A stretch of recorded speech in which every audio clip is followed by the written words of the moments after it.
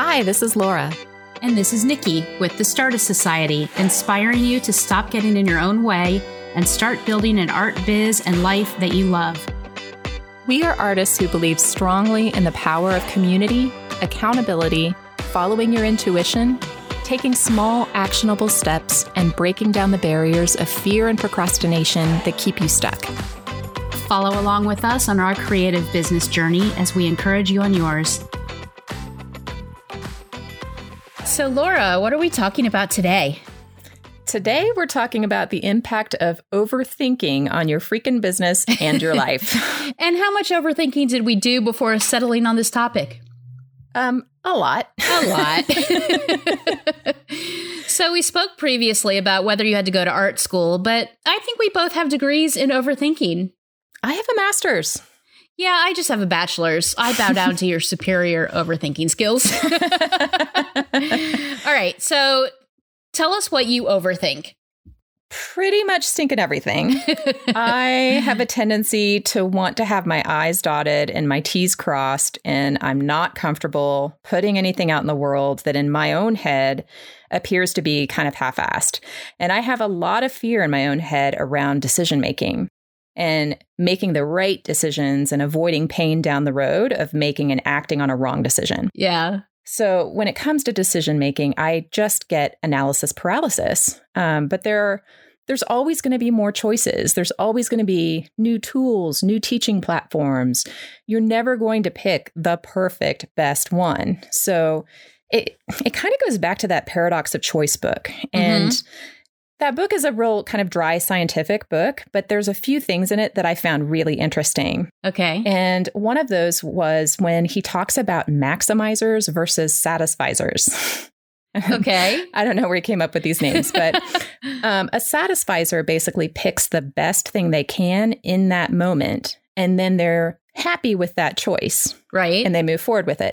A maximizer basically agonizes over the choices, and even after they pick something, they question their choice. Oh my God, I am such a maximizer.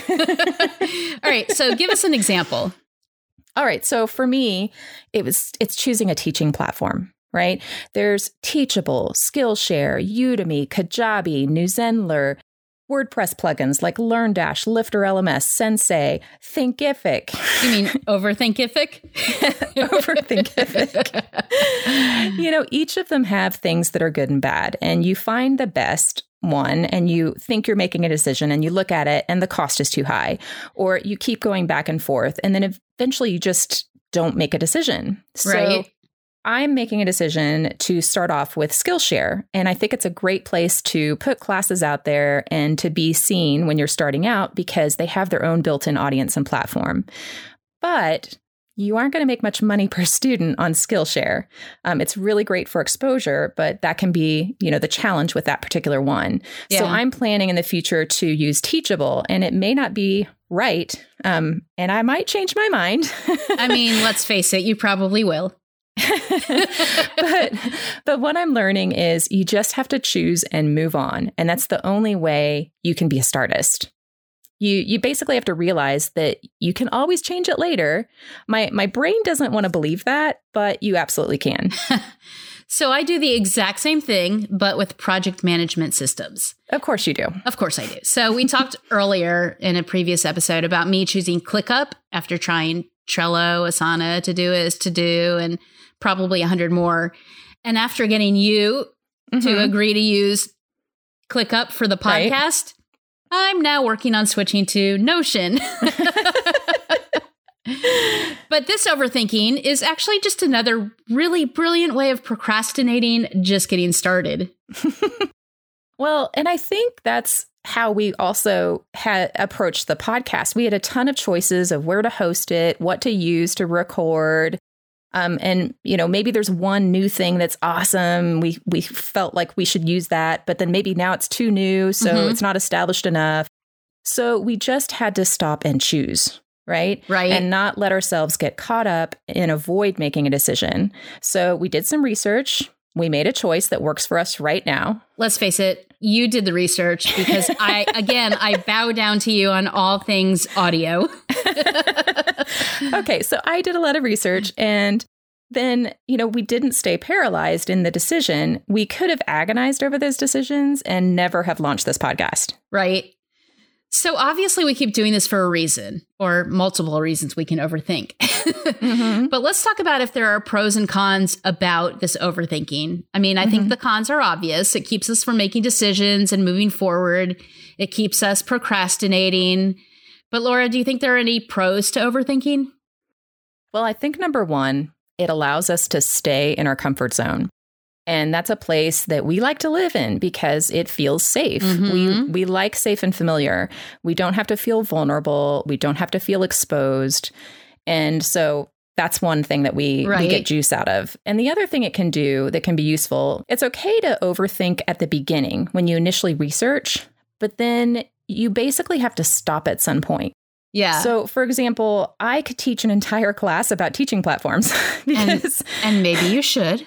Maybe I should, because I was so curious and interested in finding the best one. I have all this research, but having all that research can be a good thing because at some point you now have to take action on it. And so really it is being okay with taking imperfect action. Right. And so maybe it's substituting the overthinking behavior with curiosity. Maybe give yourself a time frame. I have 3 days to do all of this research. Mm-hmm. Then I have to make a decision after the end of those 3 days and dedicate myself to the decision I've made and not feel guilty about sticking with that for a while.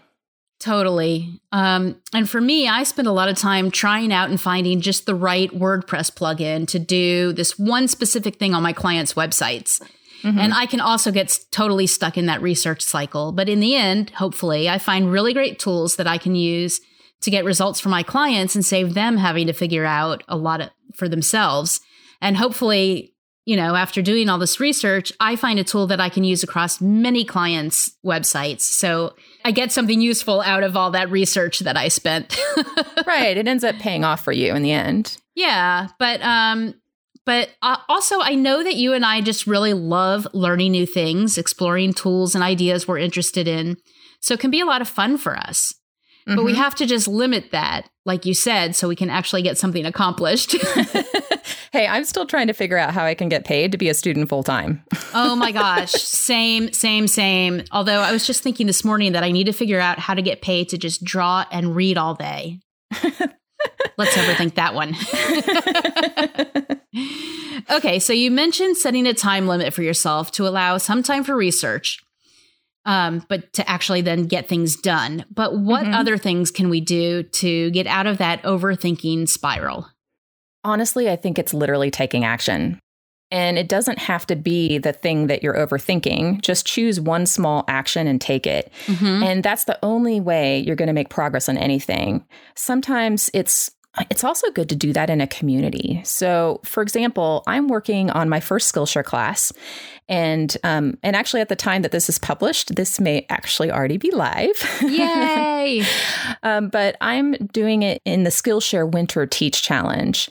Now, I could overthink and plan this class forever, but because which you totally would do if you weren't in a group where you have to commit to a date, right? Oh yeah. It would be months and months and months, right? But because I'm doing it within the confines of this challenge, I have to get it out the door by the end of the month. So I'm in a place where luckily at the moment I can invest time in this, but there will be things that go out the door that I'm not 100% happy with.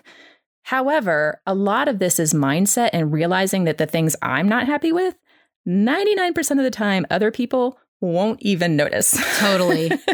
I mean, getting out of my head a little bit and looking at it with fresh eyes and thinking, what would someone outside of my brain get out of this course and what will they be able to walk away with? And it'll be so much more information than what they had before. And so we kind of get stuck in this overthinking cycle, but it's helpful to think about, looking at it from another point of view. And the other thing I think that's interesting is looking at it from a worst case scenario. So if you chose the wrong solution, what is the absolute worst thing that could happen? Well, nobody's going to die. Unless you're a doctor or nurse in a hospital or flying an airplane. Well, fortunately for patients and travelers everywhere, we are not doing that. Right? Right. Okay, Laura. So if you choose a less than perfect teaching platform and you spend time building your classes and it isn't working for you, what's the big deal? What can you do? Well, I would have lost time and energy, and I'd have to rebuild and shift students over to a new platform. But it's not like I'm going to ruin their experiences. I mean, if I'm moving, it's probably because I need to move to something better. And so everyone should be happier in the end. So yeah, I guess it's time and energy and a little bit of expense on my end, but ultimately it should be better in the end. Yeah, and I've been in several courses or communities where the instructor has moved to a new platform in the middle of it, and it might be a small pain in the ass, but the experience ends up being better in the end, and I've never held it against anyone. Yeah, and the other thing I think about as we talk about overthinking is sometimes I see how you do one thing is how you do everything in life. So we're talking about business, but that's sort of paralyzing overanalysis probably exists in your life outside of business too. Now, I might be agonizing over choosing my next car or even something as simple as what movie am I going to watch tonight? Like, because I want to make sure that my time is well spent. Yeah. And ironically, I've been, with friends before and we've spent an hour trying to choose the movie that we were going to watch that night. And by the time we finally chose something, we probably could have already watched the movie. Oh, that's funny. So for me, I'm actually really different outside of business. I make decisions super quickly and easily in my personal life, like even really big ones like buying and selling houses, moving to another state, even getting married. Oh, boy. But that's a story for another podcast. Not one of our episodes, a totally different podcast.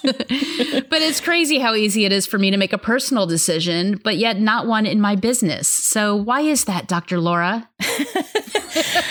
Well, my question for you is when you're making a personal decision that's easy for you, are you trusting your gut? 100%. Yeah, because, okay, I'm a little woo-woo. I know you aren't. I'm a little woo-woo, but I think there is so much to be said for trusting your intuition and how you feel in your body. Like, does the thought of something make your body say yes, or do you kind of curl inwards? And I think my issue is that my head takes over from my heart sometimes when I'm making decisions, and I don't always trust that gut. But I can tell you, Nikki, pretty much every time I've not trusted my gut, I've regretted it later. That makes so much sense. But also for me, I think when it comes to business, sometimes it's my over-researching and listening to too many experts talk about the, quote, right way to do things. It keeps me from using my own best ideas or intuition about how to get things done. So I go back and forth between trying to follow best practices and how other people are doing similar things and trusting my own ideas of what I want to do in my business.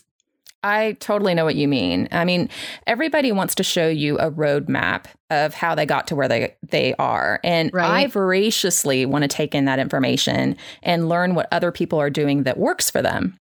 And from each class I take, I usually get at least one or two golden nuggets. However, a lot of the people that I admire, if not all the people I admire, were startists. And they basically just figured it out as they went along. So their journey and my journey won't match, and they actually shouldn't. So your voice shouldn't be a copy of someone else's, and you should trust your own instincts. So I need to think about what it feels like to make personal decisions that are easy for me and see how I can bring that confidence into business decisions. Well, Nikki, your word of the year is courage. Oh, I know. So I will courageously overthink. That is not what I meant. Are you sure? So, Nikki, what do you think our key takeaways are for this episode? All right. First of all, if you're stuck in a cycle of overthinking, just take one small action, even if it's not on what you were specifically overthinking about. Second, give yourself a time limit for researching something, and at the end of that set time, make a choice and stick with it for now. For now. And the third takeaway would be to trust your intuition when you're making decisions. Your gut might know better than your head. And look at it from your client or your student's point of view. Is what you're agonizing over really going to matter in the long run? Probably not. Probably not. Now it's your turn. Share with us what you overthink about in the Stardust Society Facebook group or on Instagram, and tag us at Stardust Society. If you've gotten any benefit out of listening to this podcast, we'd love it if you'd subscribe, leave us a review, and a 5-star rating. It helps us grow and reach more Stardusts like you. Visit StardustSociety.com/overthinking to learn more about the podcast and read the show notes. Thanks for listening, and we'll see you next week.